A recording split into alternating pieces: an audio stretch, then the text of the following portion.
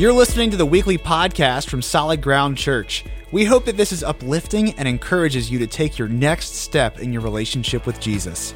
If we can be of any help at all, please visit us on the web at solidground.church. Now let's get to this week's message. I'm going to miss that video. I'm going to miss it. That video and I have been through a lot together. We've gone through different seasons of life. Good morning. Welcome to Solid Ground. How are we doing today? 9:30? We doing all right? Woo! Man. Well, listen, if we haven't met, my name's Bert. I'm one of the pastors here. I get to bring the word today, and man, what a fun word it is, because we are wrapping up a series on the book of Revelation, a series about the end of the world as we know it. So do me a favor, turn to the person sitting next to you and say, I feel fine. Good, right now, all around the room. Yeah. Hey, also, if you have a Bible, do me a favor, open it up to Revelation chapter 21 is where we're going to be today. Revelation 21. While you're turning there, let me just let you know, this is an interesting Sunday. And the reason it's interesting is a couple things. Number one, we want to celebrate something, all right? And they didn't know I was going to do this, but I just want to celebrate this. Today, Marissa and Zach Murray is their 1-year wedding anniversary. Yeah. And get this, they came to church on their anniversary and have been serving all morning. I'm just blown away by that, man. That's awesome. Next thing, today's sermon, and you should just know this, if it's your first Sunday with us, know that we are so glad that you're here. But just know that like today, it's like you're walking in at the end of a movie, okay? Because we're not just wrapping up one series. Today, we're actually wrapping up the culmination of about 9 months of sermons. We started way back in January. We did a series on the book of Genesis and themes that Genesis introduced way back in January. It never answered them, but Revelation will today. And so if you're like, man, I feel a little bit lost, don't worry. All the messages are online for free on our website, solidground.church. And so if you feel lost, you can watch them. Do your homework. That's what I'm saying. Man. So all that said, here's what I want to set, or the way that I want to set it up would be this, okay? Every now and then when we share our faith, we meet people who are bitter towards the idea of God. Yeah? Like maybe that's where you are today. If that is, we're glad that you're here. Every now and then like, we meet people and they're like, okay, listen, I just don't believe in the God thing. I think it's very immature of you. It's like a fairy tale. And it usually within our culture comes back to this idea that, okay, I'm angry at God about something, or I look at something in the world, and people ask this question invariably. Maybe you've asked it or you've heard it. Here's this. How could you believe in a God who blank? Right? That's the question. Okay, like, how could you believe in a God who, okay, lets bad things happen? Like, how could you believe in an all-powerful, loving God? If you know, like, if God loves me, then why is there this? Why is there disease? Why is there sickness? Why is there injustice? Why is there death? Why is there? Right? And the thoughts kind of come about and we go, okay, listen, there's a disconnect because it seems as though if we say that God is still good in the midst of the storm, then what we're doing is we're ignoring the reality of pain in the world. And a lot of people they just check out with that. And they're like, listen, I just can't believe in your fairy tale book. And the reason that I can't is because it's unrealistic. Like, you're telling me that God created this big, great world, and like I should just ignore the reality of the world that I've experienced. I should just ignore the reality of the heartache that I've felt. And so it's here as we go forward, we need to clarify something about the Bible because we're wrapping up the Bible today. And here's what it is, okay? The Bible does not teach us that God created a broken world. And this is what we saw way back in Genesis, that when God created the world that he created is different than the world that we believe in, right? And so like we find on day one, like okay, God looked and saw that it was good. Day two, God looked and saw that it was good. And day three, God looked and saw that it was good. But what happened was this, a rebellion of our first parents, and we'll get to that a little bit more later, broke creation, broke all of it. Introduced sin, introduced evil, introduced suffering, introduced pain, introduced death. This came not from the world that God created, but the world that we created. And creation has been limping on ever since. The Bible does not teach that God created a broken world. In fact, it says the opposite. Here's what it says. It tells us that sin broke the world. That the rejection of the author of life brought death. That sin broke the world and then the Bible, what it does is it shares in God's plan of redemption from it. That's okay. Like when the Bible starts out, it's okay, here's how God created, this is what happened, and now what we find is that God is in the process of redeeming creation. So let me just say it like this, all right? For those of us who are sort of caught in the in-between, and all of us are at different points in our lives where we know what's coming, but we experience the right now, and we're like, oh my gosh, God, where are you? And for the one who's bitter towards God, let me just say it this way. So one of my pet peeves in life, if you're just curious, if you're doing your Bert homework, here's what it is, okay? I just cannot stand it. If I'm making dinner, and while I'm making dinner, one of my kids walks up and complains about how they're hungry.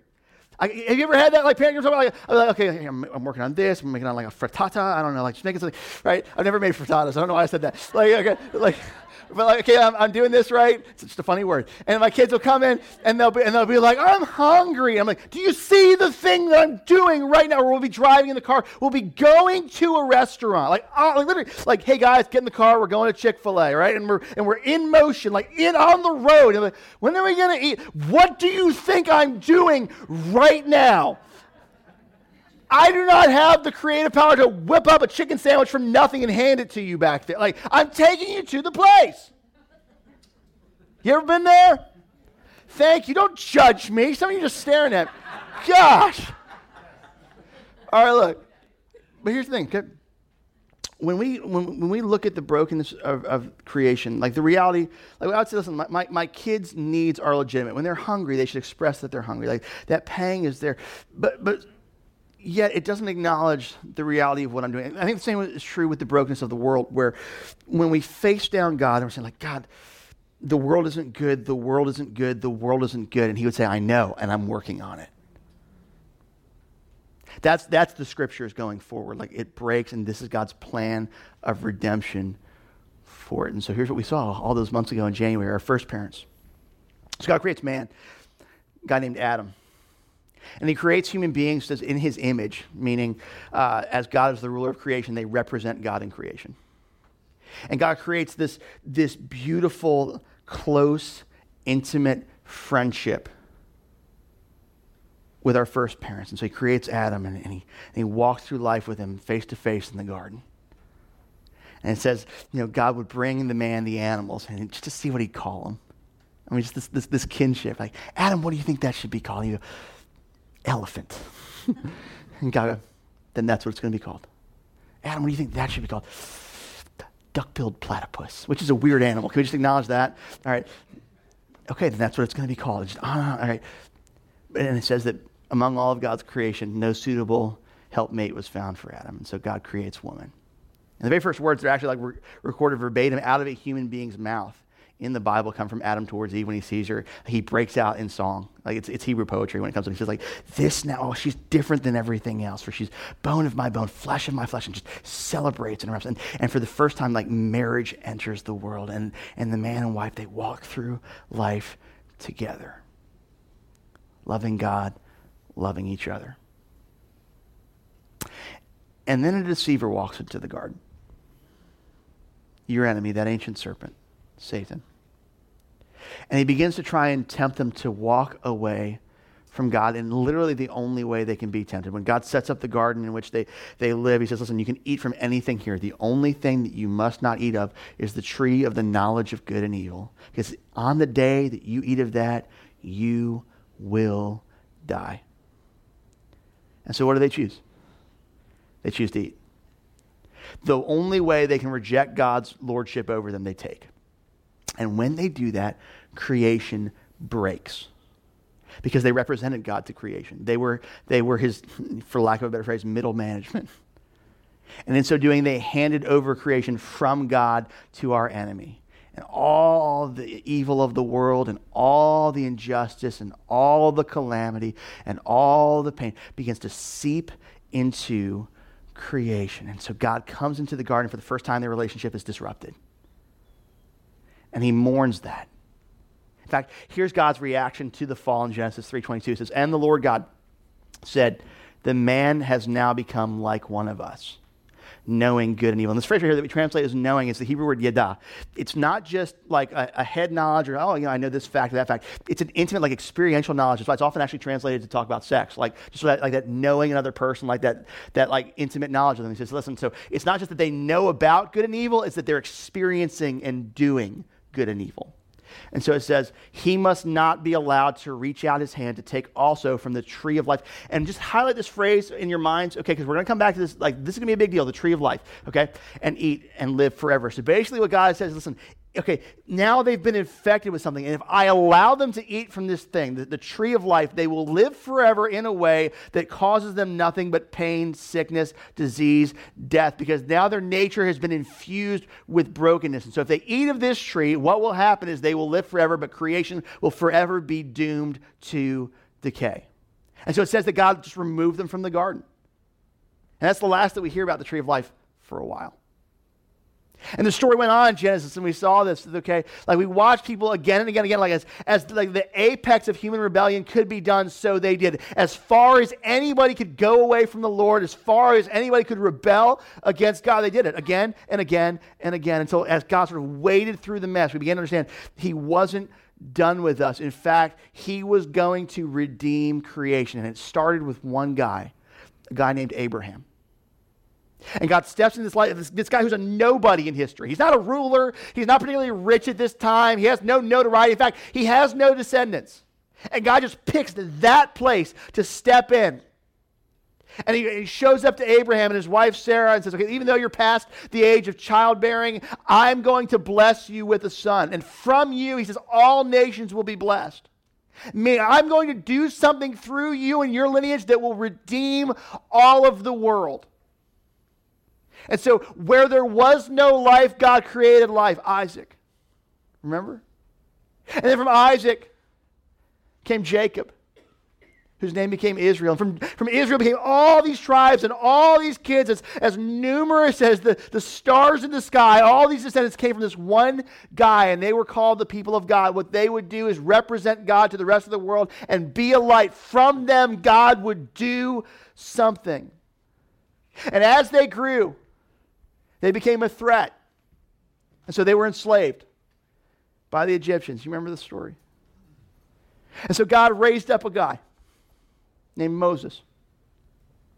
And he said, listen, I just want you to know, I'm going to redeem my people. I'm going to save them. And it had nothing to do with them. God was going to do it, and he did. He set them free. He brought calamity on Egypt. He set them free from slavery. And we recognize now, looking back on it, this was ultimately a physical representation of what God has done in us spiritually. When we were powerless within ourselves, God set us free. And so he sets them free. He takes them out into the wilderness, and he begins to say, listen, I want to relate to you. I want to use you to let the rest of the world know me. And Moses, he's sitting there and he just begins to fall in love with the Lord because he sees all these things that God's doing, like as God just supernaturally provides for them again and again and again. Just wow, wow. And so Moses reaches this moment where he's on this mountain, Mount Sinai, and he's talking with God. He's like, I just want to know you. He's like, listen, you've been doing all this stuff. Let me just know your name. Let me just know what you're like. Let me just see you. Can I just see you? And in this moment, we understand how broken the relationship between man and God has become. Because God says, I want you to. You don't even know how much I want you to. And what I'll do, listen, I'll protect you. I'll put you in this cleft of a rock, and I'm just going to let all of my glory pass by you. You're going to see me. But Moses, there's a thing you have to understand. I can't let you see all of it. And so in Exodus 33:20, he says, you cannot see my face, for no one may see me and live. Now think about this. If God is Father, how gut-wrenching that would be if humanity is his children. You can't look at my face. Because we understand now we've been infected by something, and to a holy God, if he were to look on us in all of his glory with all of his face, we would be consumed and obliterated. Sin has taken that much of a hold of us. But God says, listen, I'm going to do some damage control, all right? And I'm going to, listen, you're going to be my people, and I want you to live in a certain way that tells the rest of the world that you're mine. So he begins to give them a law. He begins to say, listen, here's how to follow me. And he gives them a bunch of rules. And all they are is damage control. The rules can't change hearts. The rules can't make people be more godly, but what they can do is illuminate what godliness looks like. And so this law is given. But the law is powerless. But it isn't bad. It just shows us, here's how we keep things from going bad to worse. And so Paul writes about this years later, and he's reflecting on the nature of the laws and the commands. And he says this in Romans 7:7. He says, I would not have known what sin was if it had not been for the law. I mean, if God hadn't spoken and said, don't do this, or don't, I would have had no clue what was right and what was wrong. He gives an example. He says, for I would not have known what coveting really was if the law had said, or had not said, you shall not covet. Oh, I shouldn't do that. Okay. He goes, but here's how heinous the situation is. Here's how bad things are in your heart and mine. He says, listen, but here's the thing to understand. Next verse, he says, but sin, seizing the opportunity afforded by the commandment, produced in me every kind of coveting. Meaning, okay, like the law said, don't covet, and the response of me was not to go, okay. It actually made me want to covet more. Have you had that experience? Like, okay, I know I shouldn't do this, and then somehow the not doing the forbidden fruit makes me want to do it more. Hands up. No, actually, don't put your hands up, right? But you know what I'm talking about, right? Like, okay, what is that? Okay, it's this nature in us. It's not about rule keeping. There's something off within us. And it wasn't as simple as just giving commands and making us live better. And you can look at all this and you can say, well, why doesn't God just end it? Why doesn't he just change all of it? Okay, like if creation broke like that, why doesn't he just fix all of it now? And Jesus actually gives a parable about that in Matthew 13. And he says, listen, you understand what the world is like right now. Like, why is there pain? Why is there sickness? Why is there death? Why is there injustice? He goes, it's like this. Imagine a farmer sowed some wheat in a field. And in the middle of the night, his enemy came and sowed weeds among the wheat. He goes, all right, then in the morning, the farmer servants, they come and they go, look what your enemy did. Or he says, like, who did this? And he goes, it was my enemy. And they go, well, do you want us to uproot the weeds? He goes, no, if you do that, it'll destroy the wheat and we won't have a harvest. The only way to actually let it work out is to let the weed and the wheat, the wheat and the weeds, there it is, grow to their full potential. And then when they're grown, we'll take them all out and sort them. And Jesus goes, that's what this world is like. What I'm doing is letting things go as far as they can so that they can be sorted. Because listen, here's the problem, okay? If we say, oh, well, God should obliterate this and obliterate that, have you noticed that our definition of evil always goes to whatever it is we're not doing? Have you noticed that? Like it's interesting, okay, we basically think, okay, well, God should get rid of this guy or that girl, but not me. Like, it's okay when I do bad things. And God should just understand, but them, no. And let's take it a step further. What about, what if somebody does something really, really bad, but they have like children and grandchildren who aren't like that? Should God have gotten rid of the first person so that this lineage never takes place? Wouldn't that be unjust? Of course, because here's the problem. If you're taking notes, write this down. The problem isn't those people over there. The problem's in us. The problem's in us. It's not just a select group of people that we want to target and say, they're the bad ones, but not me. No, the problem is it's taken root in all of us. And so here's God, and he's working to redeem creation, and at just the right moment, when it could not be more perfect, Jesus steps down into the world. And 1 John 3:8 says it like this: the reason the Son of God appeared was to destroy the devil's work. The reason the Son of God appeared, he came in to undo what was done in the fall. All of that damage, all of that, that treason, all of it, okay? Jesus came to begin the change of creation. And so if the devil brought temptation, he came to overthrow the devil. If the devil worked to bring sin in us, he came to undo the sin. And we saw this, right? We saw that, in the life of Jesus, the very first thing that he did was die for you and me. Like all of us, through our rebellion, what we should receive is the wrath of God on us. But Jesus took that wrath on himself because he never sinned.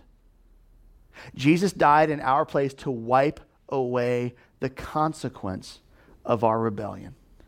And then he rose from the dead to break the power of death, part of the curse of the fall. But it goes beyond that, you see, because here's the next thing that happened. Because our sin has been wiped away in the eyes of God, suddenly now the Holy Spirit, the holy without sin Spirit of God, can now dwell within people who receive Christ and his sacrifice, because their sins have been wiped away. So now the Holy Spirit can come into believers and begin to change us in a way that rule keeping never could. Whereas the law was powerless to change us, now the Spirit, through what Jesus has done, indwells us and begins to make us not obligatory, like follow God's command. Like he changes us, so he changes our nature. That's the work of Jesus. He came to undo the work of the devil. And last week in Revelation, what we saw was Jesus' final overthrowing of Satan, right? Literally like grabbing the devil by the neck and throwing him into hell. And that's, I bet you thought I forgot about Revelation. No, I didn't. That's where our chapters today pick up. And so we see, okay, within this vein of the Son of God destroying the work of the devil, here's what we see in Revelation 21, starting in verse 1. Then I saw a new heaven and a new earth. So creation has been ravaged by all the work of the enemy at this point. Like we've seen the rise and fall of the Antichrist. We've seen the war. We've seen the plagues. We've seen the famine. And the earth has been decimated by it. So he says, I saw a new earth. For the first heaven and the first earth had passed away, and there was no longer any sea. So things have gotten so bad, there's not even an ocean. That's pretty bad. And he says, and I saw the holy city, the new Jerusalem, which is the place where it's the center of the worship of God on the earth, coming down out of heaven from God, prepared as a bride, beautifully dressed for her husband. And I love that. Let's just pause on that for a second here. Like the language of that. Those of you who are married, you remember the anticipation of your wedding day? Remember that, like, if you've been dating for a while and you're just like looking forward to that, like, oh my gosh, we're going to finally make this. It feels like we're going to finally be married, right? And or you think through, like, remember that moment that you first saw your spouse at the altar, or the first look now? Like that thing like that people do, like, we get pictures, like, we're not going to wait, we're going to snap, and then we'll all just go like that in every picture. You know what I'm talking about? Whatever. So look, whatever, it's fine. Okay, but you know what I'm talking about, right? Like, that's sort of like that. Like we've been waiting for this moment. And when you see that person, she's like, oh, right, and like the love is overwhelming, and you're just so excited to not hold back from each other anymore. You're going to begin this life together. I mean, like, is there a more perfect illustration of the culmination between God and His people? It's like a bride coming down the aisle, and he goes, yeah, it's just going to be like that. This idea of like, I've been waiting for you, and now we're together, and now like that anticipation and that longing, and like all of creation has been longing for the Lord to bring these things about. He goes, it's just like that. And he says, all right, and I heard a loud voice from the throne saying, look, God's dwelling place is now among the people. There's always been this separation since the fall, but now He's with us. And He will dwell with them, and they will be His people.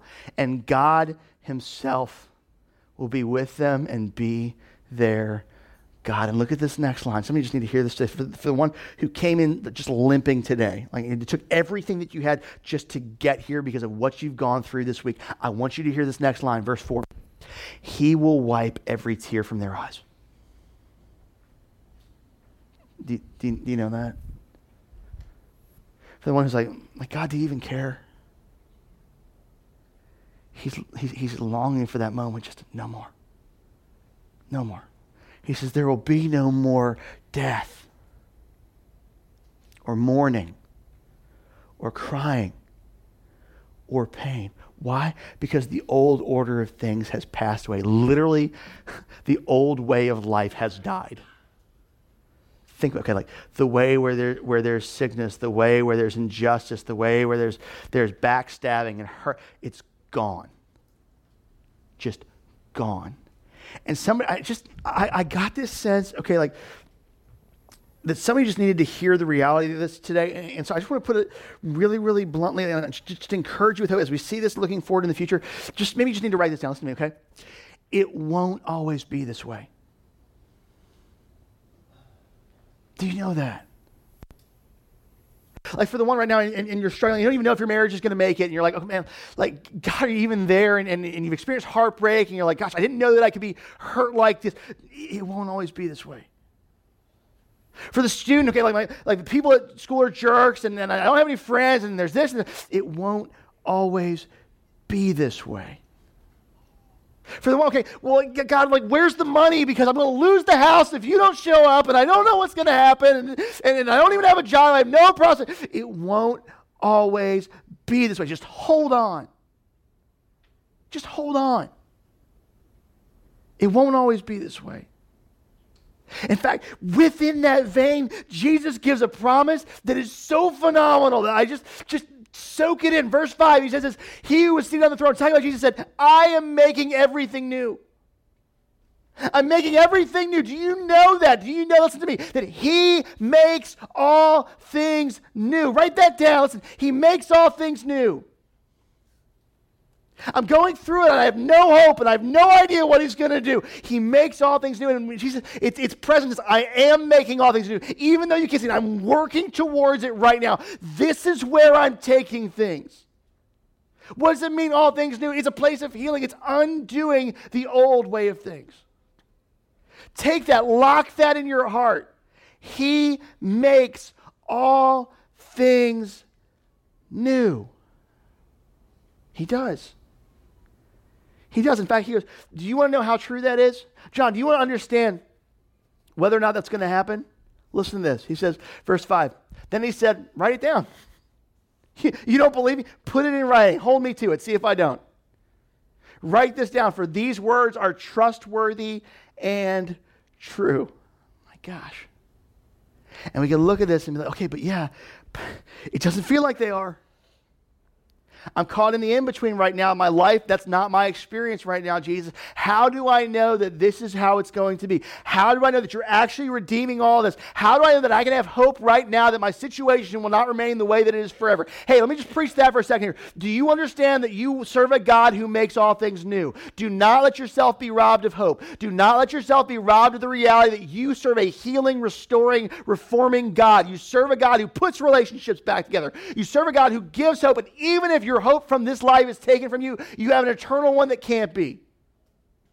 Write it down, he says. It's trustworthy and true. And he says, if you want to know how you can know that's the truth, he says this in verse 6. He said to me, it's done.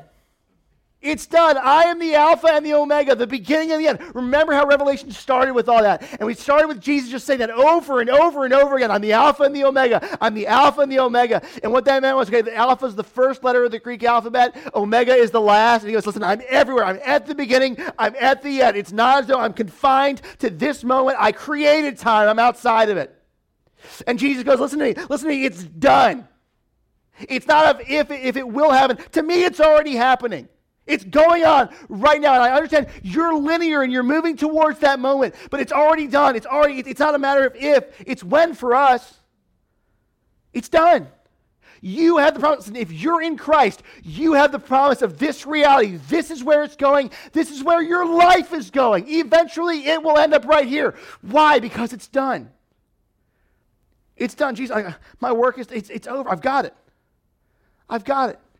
And you go, what does that mean for me right now? What does it mean for you right now? It's as though Jesus just anticipates that question. And so the next verse, he says this, to the thirsty,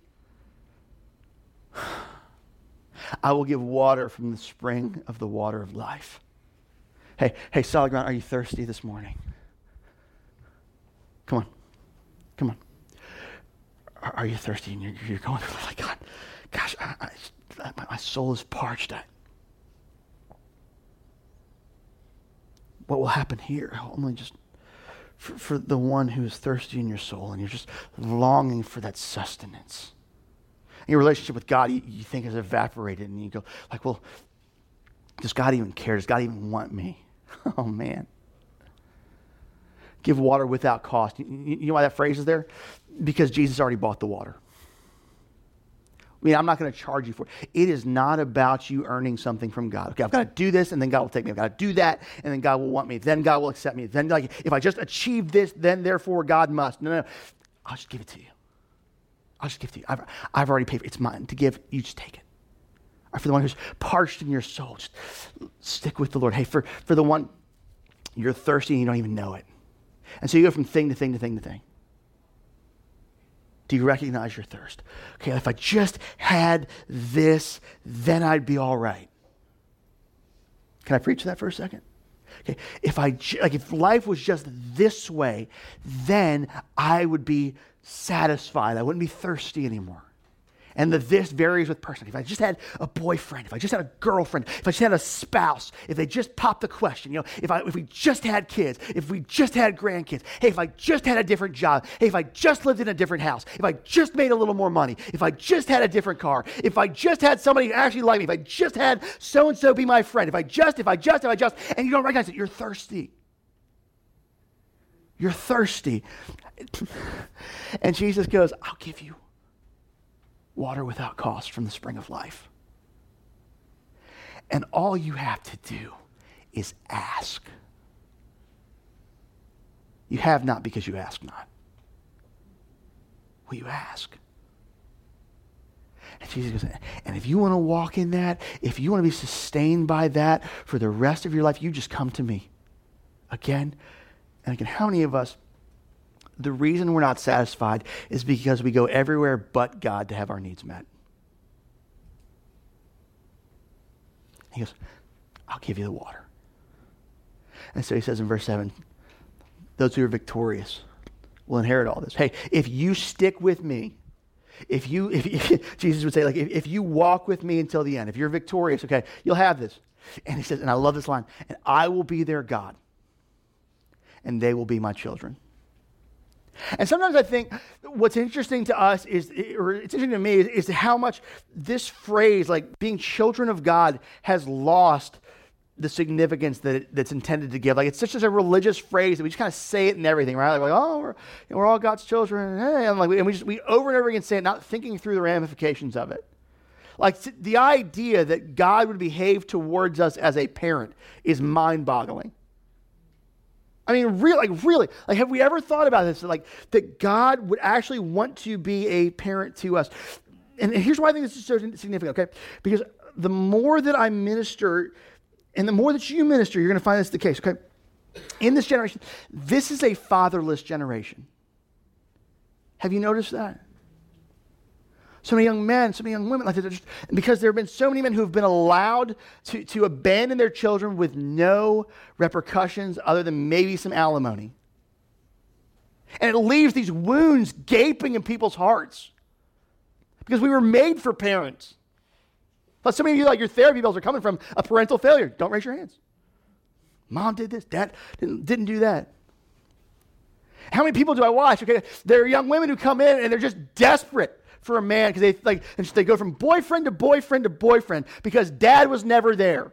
And so they hope that, okay, maybe this guy will fulfill this longing that he left. I'll be their father. They'll be my children. How many young men do I watch who just, like, it's so, like, even though they don't know me, they're desperate to impress me. And for me to just give them some sense of approval, like, oh, it's good that you're doing that, man. Hey, Bert, did you see the thing that I did? Why? Because they've been lacking that father. And God says, I'll be it. I'll be it. Hey, for those of you who are going through life with the absence of a parent, and your entire life you have been believing that you were lacking, I need you to hear this. You have the greatest opportunity to experience an intimacy with God the Father because he wants to be your father. You're not lacking anything. In fact, he wants you to know him as a good father. Know that today. Do me a favor, jump over to chapter 22. We got to wrap this thing up. All right. So it says this. The angel showed me the river of water of life, as clear as crystal, flowing from the throne of God and in the Lamb. So remember, we've talked about how the city of the New Jerusalem has come down to the new earth, like God is dwelling among people. His throne is now among people. That throne that we saw all the way back in Revelation 4 and 5 with the elders falling down, like it's here. It's now on this new earth, okay? And it says, great sea, in the middle of the great sea of the city. And look at this next phrase, guys, because we're going to come full circle now. On each side of the river stood the tree of life. The tree of life. Remember that all the way back from Genesis? Remember? Yeah, the Bible bookends with it. It begins and ends with this tree. And you go, is it literal? Is it symbolic? Sure. Here's the idea. Here's the idea. Creation has now come to a place where all of the curse of the fall has been scrubbed away. And so now God's people can have what he intended for them at the beginning. Now they can live forever, because they're not doomed to rebellion and sin. Now they can live forever because sickness has been destroyed and corruption has been vanquished. Now creation can be as God intended it to be. And so when the person's like, well, how could a loving God allow this? Come back to this. This is what a loving God wants. This right here. This is the God of the Bible. This is where he's taking things. All right? And so he says, listen, the tree of life. What does it do? Next verse. bearing 12 crops of fruit, yielding its fruit every month, and the leaves of the tree are for the healing of the nations. We see God just bringing people together and healing them. And look at this. Oh my gosh, guys, this next verse, just, it's money. Bookmark it, highlight it, do whatever you got to do. No longer will there be any curse. Do you know that's the reality? That's where it's going. What's the curse? Everything that's the result of the fall.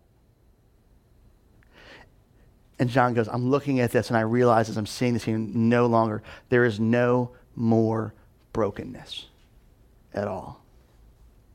Verse 3 says, the throne of God and the Lamb will be in the city, and his servants will serve him. And I want you to remember all those years prior to this, when God first began to speak to Moses, right? Remember how he read at Mount Sinai, how Moses was like, show me your glory, like, let me see your face. And God's like, you can't see my face because you'll die. Remember that? All those years prior, look at the next verse, verse 4. They will see his face. They'll see his face.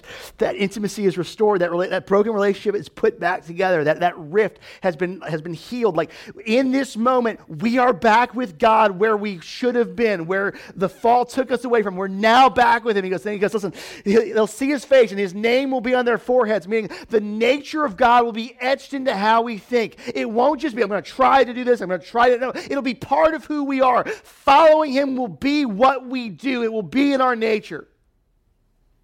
And he says in verse 5, there will be no more night.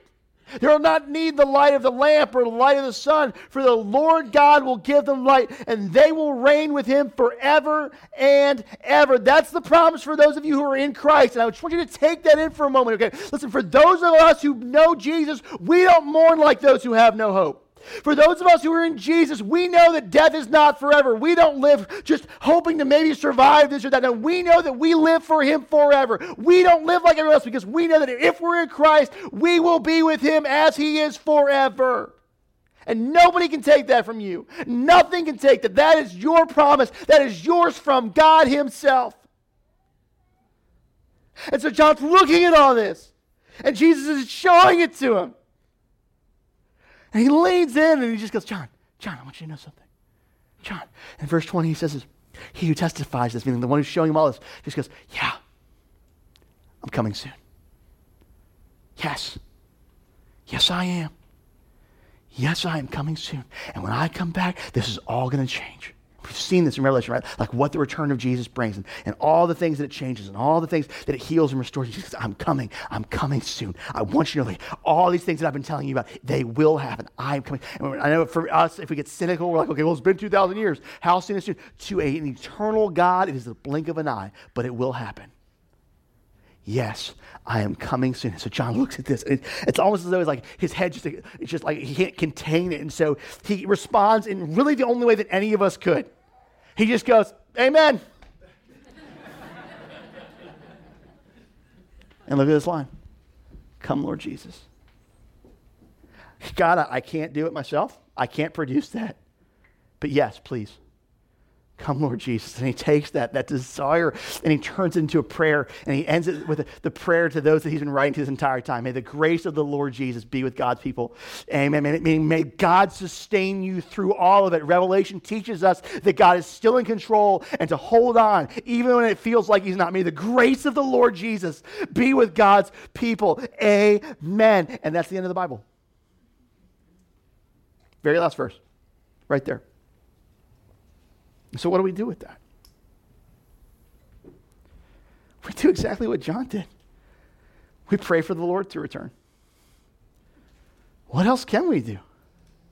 And so let's do it right now. Let's just seek the Lord together and just pray. Like every head bowed, every eye closed. Lord Jesus, we recognize things right now are not as they should be. They are not your intention. They are not the creation that you made. And Lord, we long for the day for you to return. We long for the day when you will wipe every tear from our eyes, when the old way of things will be passed away, when death is gone and sickness is gone and corruption is gone and disease is gone and all these terrible things and famine and the brokenness and natural disasters. Like, God, we long for the day where those things aren't a thing. Lord Jesus, we beg you, let us stick with you until the end, Lord Jesus. And so we cry out with our brother John, come, Lord Jesus. Please come. We wait for you. We long for you. Like a bride being presented to the groom, Lord, we long with that anticipation to see you face to face. We love you. We praise you, and we thank you for the promise of life that you've given us. It's in Jesus' name that we pray. Amen.